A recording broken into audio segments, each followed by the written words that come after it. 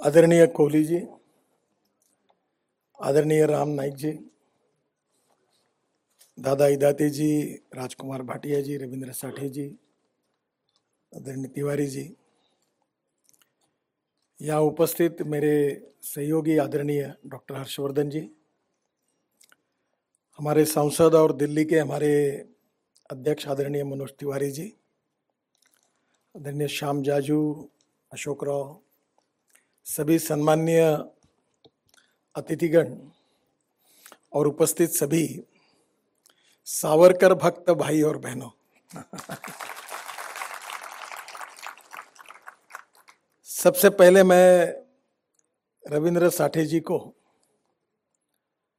विशेष रूप से धन्यवाद दूंगा कि जो हमारा प्रतिष्ठान था, जिसका एक समय काम सुधीर फड़के जी करते थे, बाद में बाड़ आपटे जी करते थे, और दोनों के जाने के बाद हम सबको लग रहा था कि ये सावरकर प्रतिष्ठान का काम आगे कैसे होगा। तो काम तो अच्छा चल ही रहा है, और रविंद्र जी ने विशेष रूप से इनिशिएटिव लेकर दिल्ली में सावरकर जी के जो साहित्य है उसका सम्मेलन, विशेष रूप से उसका यशस्वी आयोजन दिल्ली में किया है। इसलिए मैं रविंद्र जी को और प्रतिष्ठान के सभी पदाधिकारियों को हृदय से बहुत बहुत धन्यवाद देता हूं, उनका अभिनंदन करता हूं। सावरकर जी के बारे में, उनके विचारों के बारे में, उनके कार्य के बारे में, उनके त्याग, तपस्या, बलिदान के बारे में 2 दिनों में अनेक लोगों ने अपने विचारों के आधार पर उनका जीवन दर्शन आपके सामने रखा है। कभी कभी ऐसा लगता है कि त्याग की कोई व्याख्या नहीं हो सकती, पर सावरकर जी ने अपने देश के लिए, अपने समाज के लिए जो कुछ किया है, वो त्याग और बलिदान की व्याख्या के भी काफी आगे है। ये कहते हुए मुझे बहुत गौरव होता है और अभिमान होता है। अपनी इस मातृभूमि को स्वाधीनता प्राप्त हो, इसलिए अपने जीवन में उन्होंने नहीं, उनके पूरे परिवारों ने, उनके भाइयों ने, और विशेष रूप से आप में से अनेक लोगों को ये भी इतिहास पता होगा कि सावरकर जी की परिवार के लोगों ने, विशेष रूप से घर की महिलाओं ने कितने अपमान सहन किए और किस किस प्रकार से उन्होंने जीवन को व्यतीत किया है। ये भी एक बहुत ही दुखद और दुर्भाग्यपूर्ण इतिहास है। और कभी भी जब ऐसा होता है कि सावरकर जी के बारे में कोई टीका टिप्पणी इस प्रकार की गलत करता है, तो आंखों में आंसू आते, इतना बुरा लगता है। क्योंकि सावरकर जी को समझने के बारे में, सावरकर जी के विचारों को न समझते हुए और केवल कुछ प्रकार की एक टिप्पणियां की जाती है, और वो भी बहुत दुखद है। मुझे बहुत दिनों से पहले एक पत्रकार थे, मैं जब कॉलेज स्टूडेंट था तब उनका एक जनसंघ के ऊपर एक लेख था, और उस लेख में उन्होंने 2 बातों का मूल्यांकन किया था। एक था इमेज वर्सेस रियलिटी, और दूसरा उनका सब्जेक्ट था ground reality versus perception. Savarkar ji के बारे में इमेज वर्सेस रियलिटी, ये सबसे बड़ी गंभीर समस्या है, और हमारा एक प्रकार से हम जैसे लोगों का, उसको उचित शब्द फेल्यूर ये नहीं है, पर ये हमारी कमी है कि हम सही अर्थ में उनको प्रेजेंट करने में जितने प्रमाण में सफल होने चाहिए उतने नहीं हुए। और सावरकर जैसे देशभक्त को, जो संकुचित राजनीति का आधार लेकर जिन्होंने बदनाम करने की कोशिश की, उसने बड़े प्रमाण पर उनकी प्रतिमा को बदनाम करने की कोशिश की। सावरकर जी के जीवन के अनेक आयाम थे, पर उन सब आयामों से 2 महत्वपूर्ण पहलू है जो आज के देश के भविष्य के लिए हमारे साथ बहुत जुड़े हुए हैं। वो कहते थे, धर्मांतर यही राष्ट्रांतर है। और इसका प्रत्यय आज पूरे वर्ल्ड को आ रहा है। हमारे देश में स्वामी विवेकानंद जी ने शिकागो में जो भाषण किया था, उसमें उन्होंने हिंदू संस्कृति और जिसको हम लोग भारतीय संस्कृति करके कहते हैं, हिंदुत्व, हिंदू धर्म, हिंदू संस्कृति, भारतीय संस्कृति, ये सब पर्यायवाचक एक दूसरे के लिए शब्द है। पर इसके बारे में विवेकानंद जी ने यह कहा था कि हम लोग सहिष्णु हैं, क्योंकि उनके पहले जो भाषण वहां हुए थे धर्म परिषद में, उसमें हर विद्वान व्यक्ति यह कह रहा था कि मेरा भगवान श्रेष्ठ है और मेरा भगवान श्रेष्ठ है और मेरा धर्म श्रेष्ठ है। पर जब विवेकानंद जी का अवसर आया तब उन्होंने कहा कि आप जितने लोग यहां आ रहे, जिस जिस धर्म के प्रतिनिधि है, आप सबका धर्म भी श्रेष्ठ है और आप सबका भगवान भी श्रेष्ठ है। और हमारे यहाँ संस्कृत में एक प्रसिद्ध सुभाषित है, आकाशात पतितम तोयम यथा गच्छति सागरम सर्वदेव नमस्कार केशवम प्रति गच्छति। और उसमें हमारे मराठी में कवि ने उसका सुंदर अर्थ दिया है कि पड़े खाल तीजे आकाश, पड़े खाल तीजे आकाश, आकाश आकाश से जो पानी गिरता है, आकाशात पतितम तोयम यथा गच्छति सागरम सर्वदेव नमस्कार केशवम प्रति गच्छति। तो ये उसी का मराठी अनुवाद किया एक ने, पडे काल तीजे नभातू न पाणी जसे सागरा तेच मिळून जाई नमस्कार कोण्याही देवास केला परी शेवटी तो पोचतो केशवाला। यानी जैसे आसमान से पानी गिरता है, कोई नदियों में जाता है, नालों में जाता है, अंतिमता वो कहीं तो भी मिलते मिलते आखिर सागर को मिल जाता है, उसी प्रकार से किसी भी भगवान को नमस्कार करने से अंतिमता वो केशव को, यानी किसी को भी करो, आप जिसकी श्रद्धा हो उस करो, आखिर उसी को मिलता है। ये हमारा भाव है। और इसलिए सहिष्णुता, सर्वसमावेशकता, सृजनशीलता, ये हमारी हिंदू संस्कृति और भारतीय संस्कृति का परमानेंट एक स्वरूप दर्शन है। इसे कुछ दिखाने की आवश्यकता नहीं है।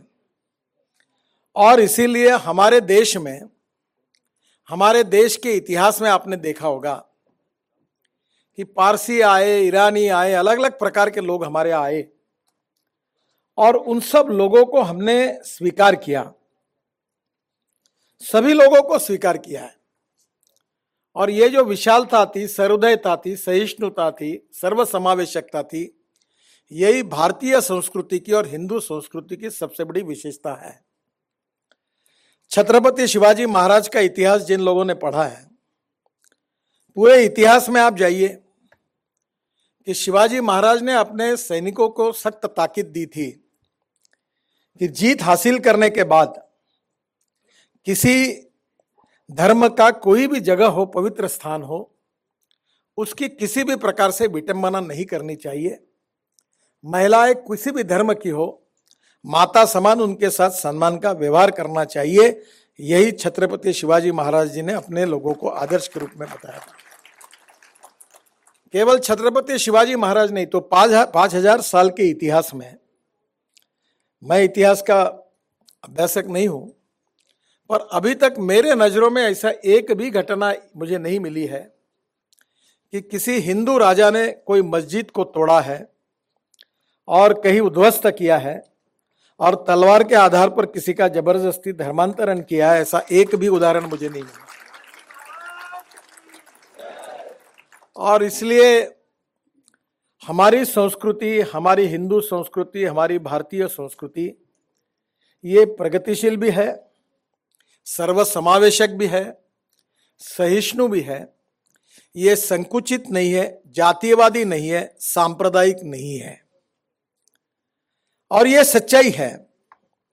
और इसी के लिए सावरकर जी ने अपने पूरे विचारों में दो जो उनके महत्वपूर्ण विचारों के पहलू है, बाकी तो और महत्वपूर्ण है, पर एक राष्ट्रवाद का और दूसरा समाज सुधार का, ये दो तो आज के स्थिति में भविष्य के लिए, इस देश के निर्माण के लिए हमको अति आवश्यक है कि उसको लेकर हमको आगे जाने की आवश्यकता है। मैं आपको एक बात बताता हूं कि मुझे 3 बार ईरान में जाने का मौका मिला। और एक बार प्रधानमंत्री जी और मैं साथ में थे और प्रेसिडेंट ईरान से वहाँ चाबार करके एक पोर्ट बनाने की जिम्मेदारी मेरे ऊपर थी, इसलिए मुझे 3-4 बार जाना पड़ा। तो मुझे वहाँ के राष्ट्रपति और प्रधानमंत्री दोनों को भी मैं मिलने के लिए गया था। जब राष्ट्रपति को मिलने के लिए मैं गया, उनका एक ऐसे ही तेहरान में एक अच्छे टेकड़ी पर उनका बहुत बड़ा रहने का जगह थी, वहाँ मैं गया और उनसे मैंने जब बातचीत शुरू हुई तो उन्होंने मुझे एक प्रश्न पूछा और प्रश्न मुझे ये पूछा कि मिस्टर गडकरी, आपको पता है हमारी पर्शियन कहाँ से आई? अंग्रेजी में पूछा। तो मुझे नहीं मालूम था कि पर्शियन का उगम स्थान क्या है, तो मैंने कहा मुझे नहीं पता। बोले पर्शियन संस्कृत से आई है, ये हमारा आपका रिश्ता है। और तेहरान में संस्कृत की चेयर है यूनिवर्सिटी में, और मैं वहां गया था और जर्मनी में, ईरान में, तेहरान में और दुनिया भर में संस्कृत के प्रति, आयुर्वेद के प्रति कितना लोग अध्ययन करते हैं। और हमारे देश के नए पीढ़ियों को लगता है कि ये कोई आउटडेटेड बातें हैं, इसका कोई लेना देना नहीं है। इस प्रकार की प्रतिक्रिया अज्ञान के कारण उनके मुंह से निकल जाती है। अब संस्कृत के बारे में ईरान के प्रेसिडेंट वहां के मुझे बता रहे हैं और वो बता रहे कि पर्शियन संस्कृत से आई है।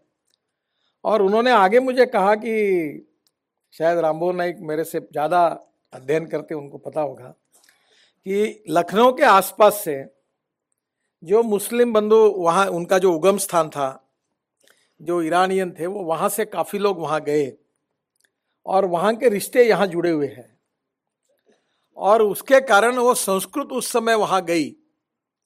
ये सिंधु से लेकर हमारे सिंधु और हिंदू, ये शब्दों का बार बार सावरकर जी के इसमें उपयोग होता है।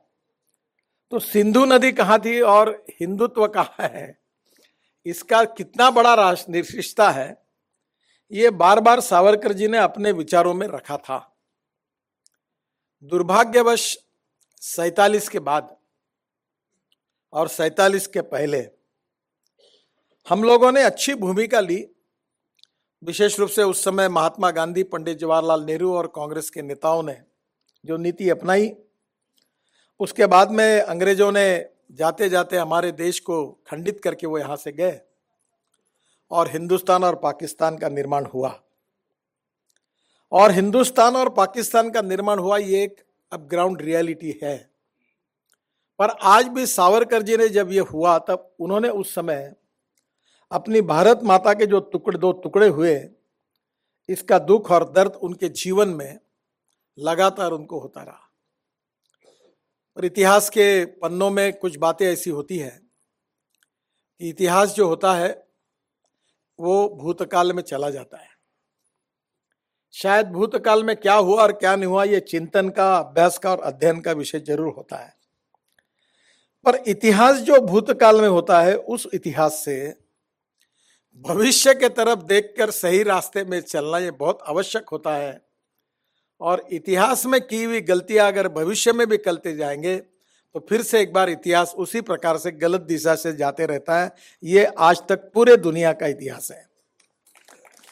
और इसलिए सावरकर जी ने जो लिखा था, जो उन्होंने कहा था, उसका स्वाधीनता के पहले जो कुछ था, वो जो रेफरेंस था, वो तो अलग है। पर आज भविष्य के हिंदुस्तान का निर्माण करते समय हमें इन बातों को बहुत गंभीरता से सोचना होगा। देखिए, सेकुलर इस शब्द का जो डिक्शनरी मीनिंग है वो धर्मनिरपेक्षता नहीं है। आप घर में जाकर आप इंग्लिश डिक्शनरी निकालो, उसमें यही लिखा है, सेकुलर शब्द का मीनिंग है पंथ निरपेक्षता और सर्वधर्म समभाव। और सर्वधर्म समभाव ये तो भारतीय संस्कृति और हिंदू संस्कृति का नैसर्गिक स्वरूप है। इसमें हमें किसी ने सिखाने की आवश्यकता नहीं है, विवेकानंद जी ने कहा है और यह सच्चाई भी है। हमने सभी संस्कृतियों का सम्मान भी किया है और इसीलिए हम यही नारा देते हैं कि अनेकता में एकता, यही हमारी विशेषता। और इसलिए हमने सब हमारी अलग अलग राज्यों की संस्कृति, भाषा प्रथा परंपराएं अलग होने के बाद में भी हम एक श्रेष्ठ भारत के रूप में, एक देश के रूप में हम सब लोग मिलकर रहते हैं और मिलकर काम करते हैं। आज स्वाभाविक रूप से दुनिया की स्थिति कैसी है यह आप जरूर समझिए। कभी कभी ऐसा होता है कि हम लोगों को जब तक बाहर जाने का मौका नहीं मिलता तब तक सच्चाई ध्यान में नहीं आती। और इसके लिए मैं आपको बताना चाहता हूं, पूरे दुनिया में आज दुनिया दो विभागों में बटी हुई है। एक है फंडामेंटलिस्ट, टेररिस्ट, आतंकवादी, हम ही श्रेष्ठ है, हमारा भगवान श्रेष्ठ है, ये कहने वाले लोग हैं। और दूसरी तरफ सहिष्णु, सहजता, सर्वसमावेशकता, इसका आधार लेकर डेमोक्रेटिक वैल्यूज के साथ हम सब मिलकर रहेंगे कहने वाला एक विचार प्रवाह है।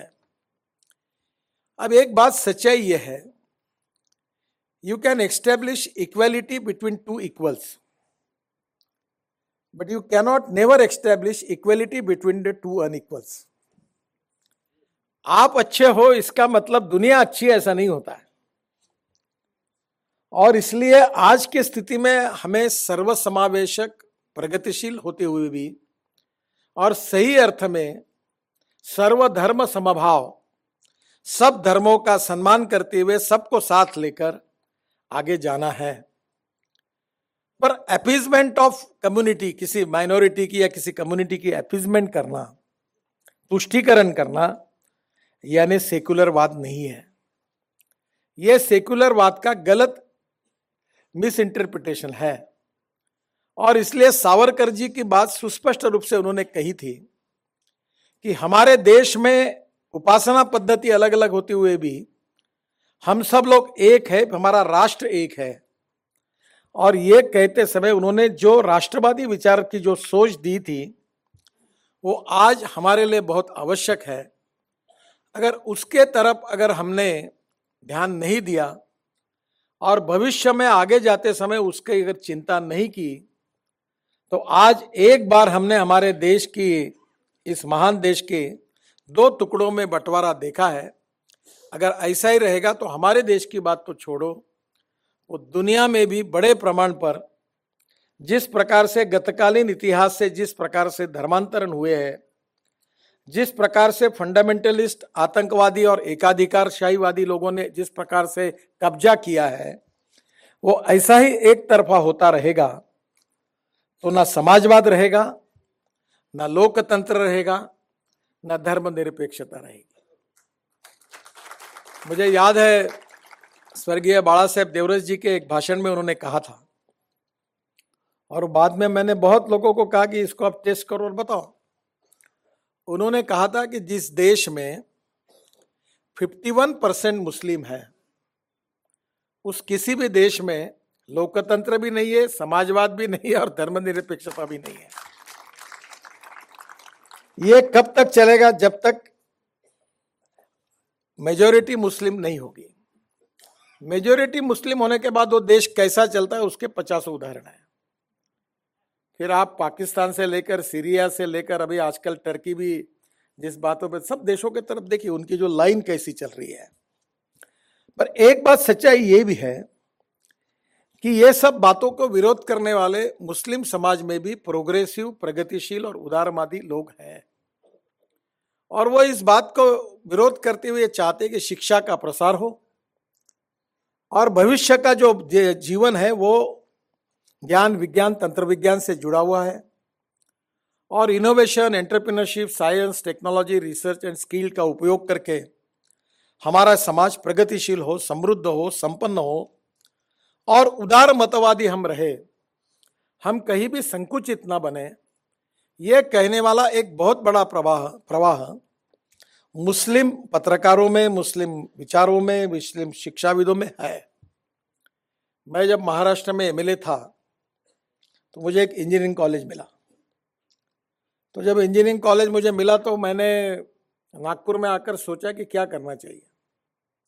तो मैंने अंजुमन इस्लाम करके वहाँ के एक मुस्लिम एजुकेशनल इंस्टीट्यूशन बहुत बड़ी थी, उनको कहा कि मुझे तो कॉलेज खोलना नहीं है पर मैं आपको ये कॉलेज दे सकता हूँ, आज मुस्लिम समाज में मैंने देखा है कि चाय की टपरी, पान ठेला, कबाड़ी का दुकान, ट्रक ड्राइवर और क्लीनर, इसके सिवा कोई धंधा नहीं है। तो मैं ये मानता हूँ कि आप ये इंजीनियरिंग कॉलेज आप लीजिए, और वो कॉलेज मैंने उनको दिया, और उस कॉलेज से अभी तक 5,000 मुस्लिम लड़कियां इंजीनियर बनी हैं और करीब 10,000 मुस्लिम लड़के इंजीनियर बने हुए हैं। और उस कॉलेज में जब भी मैं जाता हूँ तो वहाँ के सब लोग और समाज भी उस बात के लिए याद करता है कि वो कॉलेज हुआ और इतने बड़े प्रमाण पर वहाँ से इंजीनियर तैयार हुए। तो ये समझने वाले लोग हैं, पर वो बहुत माइनॉरिटी में है। मुझे याद है कि मैं जब बीजेपी का अध्यक्ष था तो पाकिस्तान से डॉन करके जो अखबार है उसके संपादक हमारे हिंदुस्तान में आए थे, और वो मुझे मिलने के लिए आए थे, और उन्होंने बहुत अच्छी अच्छी बातें मुझे कही, और जिसमें उनमें और मेरे में काफी मतैक्य था। और मैंने उनको कहा कि इस दिशा में जाना बहुत अच्छा है, ये दुनिया के लिए, विश्व के लिए, हम सब के लिए अच्छा है। उनकी अच्छी अच्छी बातें मैं याद करता रहा, और करीब यहाँ से जाने के बाद 1 महीने के बाद मुझे न्यूज़ मिली कि आतंकवादियों ने उनको गोली से फूंक दिया, वो खत्म हो गए। आज भी जो जो पाकिस्तान में प्रोग्रेसिव बात कहता है, उदारमतवादी बात कहता है, उसके प्रति यही जो जिस प्रकार से उसको पूरी तरह समाप्त किया जाता है। एक बात जरूर है कि हमको भी सोचते समय परिस्थिति का आकलन करते हुए अध्ययन करना होगा कि जो पाकिस्तान की स्थिति वो बांग्लादेश की नहीं है। जो बांग्लादेश सरकार की सोच है वो पाकिस्तान से काफी अलग है। पर इन सब बातों में एक कॉम्प्लेक्स सिचुएशन है कि ये उदारमतवादी, जो सर्वसमावेशक, पॉपुलर भाषा में जिसको सेकुलर वादी कहते हैं, इन लोगों की मेजॉरिटी एस्टेब्लिश होना वहां, ये भी बहुत कठिन काम है। और इसलिए ऐसे लोगों को सपोर्ट करना भी निश्चित रूप से प्रगतिशील और प्रबुद्ध समाज के रूप में हम सबका कर्तव्य भी है, हम उसको सपोर्ट करें। पर उसके साथ साथ सावरकर जी के दिशा दर्शन में जो राष्ट्रवादी चिंतन था, जो उन्होंने कहा था, और जिसके लिए बाला साहब देवरस जी ने भी जो बात कही है कि मेजॉरिटी अगर मुस्लिम हो जाती है तो लोकतंत्र, समाजवाद और धर्मनिरपेक्षता नहीं रहती है। ये जो मूल्यांकन है वो किसी धर्म के खिलाफ हम नहीं है, न कोई जातिवादी, न संकुचित कोई दृष्टिकोण हम अपना रहे न रख रहे हैं। हम तो ओरिजिनली बाय जेनेटिक हम उदार मतवादी है, सर्वसमावेशक है और सहिष्णु है। ये तीनों बातें तो हमको किसी ने सिखाने की आवश्यकता ही नहीं है, ये हिंदू संस्कृति की स्वाभाविक नैसर्गिक रिएक्शन है, और उसका हमें अभिमान भी है। पर यह करते समय सावरकर जी ने जो 2 बातें रखी, उसमें से एक हिंदू धर्म के बारे में उन्होंने जो बात रखी, वो विचार सामाजिक समता और समरसता, सोशल इक्वालिटी, इसका भी चिंतन करने की हम सबको आवश्यकता है। बाबा साहेब अम्बेडकर जी के सामाजिक विचार और स्वतंत्रवीर सावरकर जी के सामाजिक विचारों में अंतर नहीं था। सच्चाई तो यह थी कि सावरकर जी अम्बेडकर जी से भी 1 फीट आगे थे, और सावरकर जी ये कहते थे कि हमारे यहाँ जो धर्म का अर्थ होता है, जो धर्म कांड के साथ जुड़ा हुआ है, वो अंधश्रद्धा को नहीं मानते थे, विज्ञानवादी थे। और उन्होंने कहा कि समाज की छुआछूत, अस्पृश्यता, जातीयता समूल नष्ट होनी चाहिए, और हिंदू धर्म में ये जो चल रहा है, ये जातीयवाद के ऊपर जो श्रेष्ठत्व था, इसके आधार पर जो विशेष रूप से जो धर्मांड एक प्रकार से चल रहा था, उसके वो प्रखर विरोधक थे, विज्ञान के प्रखर समर्थक थे। पर उनका जो हिंदुत्व था, वो हिंदुत्व जो था, जो उनके विचार थे, उसके समय जो सामाजिक सुधार के जो उनका चिंतन था, वो आज के स्थिति में आज भी हमारे लिए बहुत आवश्यक है। कोई भी व्यक्ति उसकी जन्म से बड़ा नहीं होता, उसके जाति से नहीं बड़ा होता, उसके गुणों से बड़ा होता है। और इसलिए व्यक्ति का महत्व जो है वो उसके जात के आधार पर नहीं होता, उसके गुणों के आधार पर होता है। इस बात को केवल भाषणों के लिए नहीं, तो अपने व्यक्तिगत जीवन में और आचरण में मैं उसका उपयोग करूंगा और उसी प्रकार से व्यवहार करूंगा। ऐसा कठोरता से कहने वाला भारतीय नागरिक, यही सावरकर जी की अपेक्षा थी। और हम तो उसी विचार परिवार से आए हैं कि पूना के वसंत व्याख्यान माला में आदरणीय स्वर्गीय बाला साहेब देवरस जी का भाषण बहुत प्रसिद्ध है।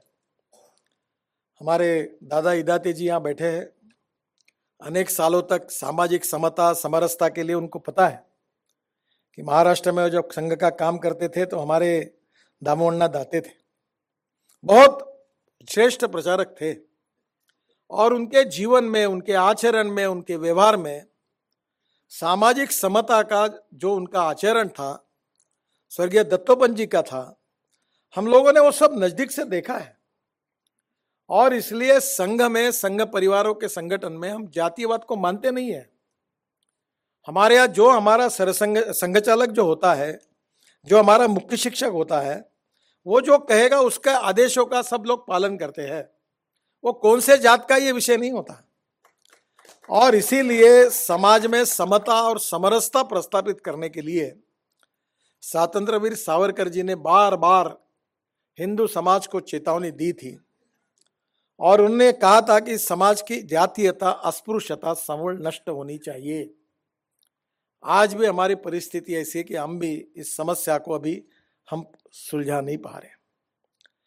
आज भी हमारा समाज जाति के आधार पर, पंथ के आधार पर, धर्म के आधार पर टूटा हुआ है। कभी कभी हमारे यहाँ अभी करतारपुर जो गुरुद्वारा था, वो रोड बनाने का मुझे सौभाग्य मिला और वो 45 दिन में रोड बनाया। और मैं जब वहाँ गया तो सिख समाज में विशेष रूप से, क्योंकि अब हमारे सब सिख बंधु वहाँ जाते हैं, तो मुझे मिले। मैं तब गुरुद्वारों में गया था अमृतसर में, तो उन्होंने इतनी खुशी जताई, तो मैंने कहा आपको जितनी खुशी हुई उतनी मुझे खुशी हुई। क्योंकि गुरु गोविंद सिंह जी का इतिहास यही था कि हिंदू धर्म को बचाने के लिए उन्होंने, दोनों बच्चों ने बलिदान कर दिया। हिंदू धर्म को बचाने के लिए, हमारी संस्कृति को बचाने के लिए सबसे कितनी बड़ी कुर्बानी सिख पंथ में कितने लोगों ने दी है, वो हमसे अलग कैसे हो सकते हैं। हमको मंदिर में जाते हुए जो भाव होता है वही गुरुद्वारा में जाते हुए होता है। वही भाव हम कोई बौद्ध विहार में जाते तो वही भाव होता है। हमें कोई अलगता महसूस नहीं होती, ना होनी चाहिए।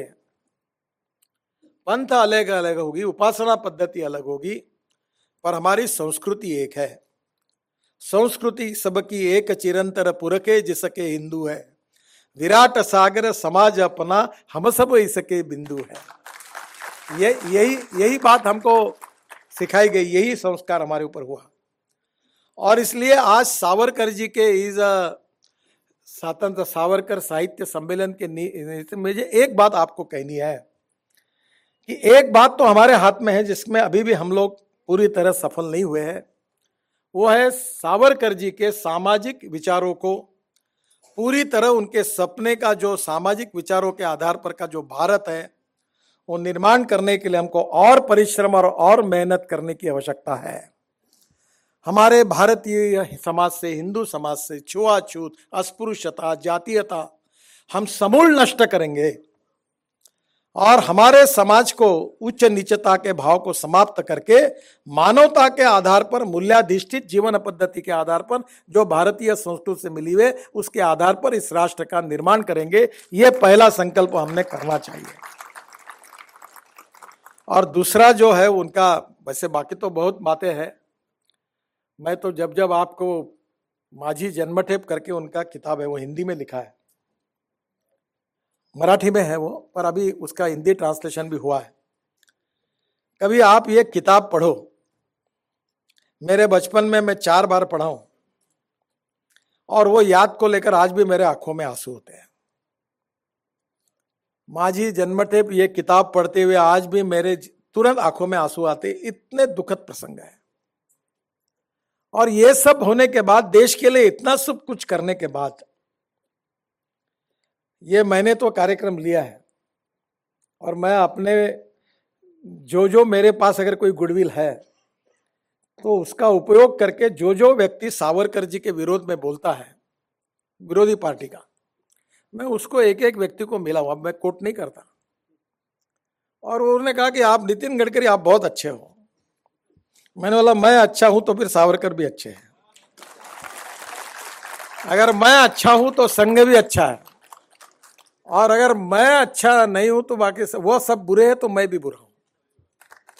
आप गलत फहमी निकाल डालो, विचारों की लड़ाई विचारों से करो, मतभिन्नता हो सकती है। अटल बिहारी वाजपेयी जी ने हमको कहा कि मतभेद हो सकते हैं, मतभिन्नता हो सकती है, वो मनभेद नहीं हो सकते। मुझे याद है कि आज भी वाजपेयी जी का फोटो और उनकी कविता मैंने बीजेपी के अध्यक्ष के नाते मेरे पीछे लिख कर रखी, और आज भी वो अमित शाह के भी पीछे थी, राजनाथ जी के भी पीछे वो फोटो था, और आज वो नड्डा जी के पीछे है कार्यालय में, कि छोटे दिल से कोई बड़ा नहीं होता और टूटे दिल से कोई खड़ा नहीं होता। ये अटल जी जो कह रहे थे, ये अटल जी का भारतीय संस्कृति और हिंदू संस्कृति के संस्कार से ही उन्होंने कही हुई ये बात है। और इसलिए आज मुझे आपको सबको ये कहना है कि सावरकर जी के बारे में जो राष्ट्रवादी चिंतन है उनका, वो भविष्य के लिए दूरगामी मूलभूत चिंतन है। अगर इस देश की संस्कृति, हिंदुस्तान को भविष्य में अगर जीवित रखना चाहते हो तो सावरकर को अगर भूल जाएंगे, और जो 47 में एक बार हुआ, मुझे लगता है कि आगे भविष्य के दिन भी अच्छे नहीं हैं। ये मैं बहुत जिम्मेदारी के साथ कह रहा हूं, और जिस जिस प्रकार से मैं ये केवल भारत की बात करके मैं नहीं कह रहा हूं, आज अभी अमेरिका भी यही कहने लगी है, वो हमारे से ज्यादा डेमोक्रेट्स है, प्रोग्रेसिव है, लिबरल है, पति पत्नी में भी स्वतंत्रता है विचारों की, इतने विचार स्वतंत्र हैं। मुझे अमेरिकन एम्बेसडर एक बार मिले थे, मैंने उनको बहुत कोसा था, तो उन्होंने मुझे कहा था कि तुम्हारे यहाँ आता हूं तो आपकी गालियां खाता हूं, पाकिस्तान में जाता हूं तो उनकी गालियां खाता हूं। पर अनुभव सबको आ गया, आतंकवाद का अनुभव केवल हिंदुस्तान को नहीं आया, पूरे विश्व को आ रहा है। अब विश्व को यह बात पता चल गई है कि विश्व की सबसे बड़ी समस्या कोई है तो फंडामेंटलिस्ट आतंकवादी ही वर्ल्ड में हमारी सबसे बड़ी समस्या है। और इसलिए पूरे वर्ल्ड की, विश्व की प्रोग्रेसिव डेमोक्रेट कमिटी, पूरी कम्युनिटी अब आतंकवाद के खिलाफ एक हुई है, फंडामेंटलिस्ट और आतंकवादियों के खिलाफ ये पूरी एक हुई है। और उनमें जो लोग प्रोग्रेसिव है, लिबरल है, डेमोक्रेट्स हैं, उनको हम सपोर्ट करें। ये किसी धर्म के खिलाफ हम नहीं बोल रहे हैं, हम मुस्लिम धर्म के खिलाफ नहीं है, मुस्लिम अल्लाह के खिलाफ नहीं है, मुस्लिम संस्कृति के खिलाफ नहीं है। जो आतंकवादी है, जो टेररिस्ट है, जो फंडामेंटलिस्ट है, जो कहते हैं कि हम अच्छे बाकी सब काफर है, हजब को हटाओ, इस प्रवृत्ति के खिलाफ है। तो कहीं ना कहीं हमें इस बात को लोकतांत्रिक चिंतन के आधार पर विश्व के लिए सोचते हुए सावरकर जी की बात को लेकर आगे जाना होगा। ये बात संकुचित भी नहीं है, जातिवादी भी नहीं है, सांप्रदायिक भी नहीं है, और किसी धर्म के खिलाफ भी नहीं है, और धर्मनिरपेक्षता के भी खिलाफ नहीं है। आवश्यकता यही है कि आप जैसे लोगों को मैं प्रार्थना करूंगा कि अब सोशल मीडिया बहुत प्रभावी हुआ है। अब ये प्रभात प्रकाशन किताबें निकालते हैं, पर अच्छी बात है, वो बेचारे, आप हम भी कितना साहित्य निकालते हैं, पर नई जनरेशन पढ़ती नहीं, वो मोबाइल पर बैठते हैं, और मोबाइल पर वो छोटे छोटे एक एक आधा आधा मिनट के कोई प्रसंग, सावरकर जी के वाक्य, कोई विचार, अगर आप उस प्रकार की कोई नई टेक्नोलॉजी लाओ। देखो, मॉडर्नाइजेशन एंड वेस्टर्नाइजेशन, ये दो शब्दों में फर्क है। We are all in favour of modernisation, और वेस्टर्नाइजेशन के हम विरोध में हैं। तो नई टेक्नोलॉजी का उपयोग करके सावरकर जी के विचारों को आज की भाषा में नई जनरेशन को प्रभावी रूप से पहुंचाने का काम ये हम सबको करना है।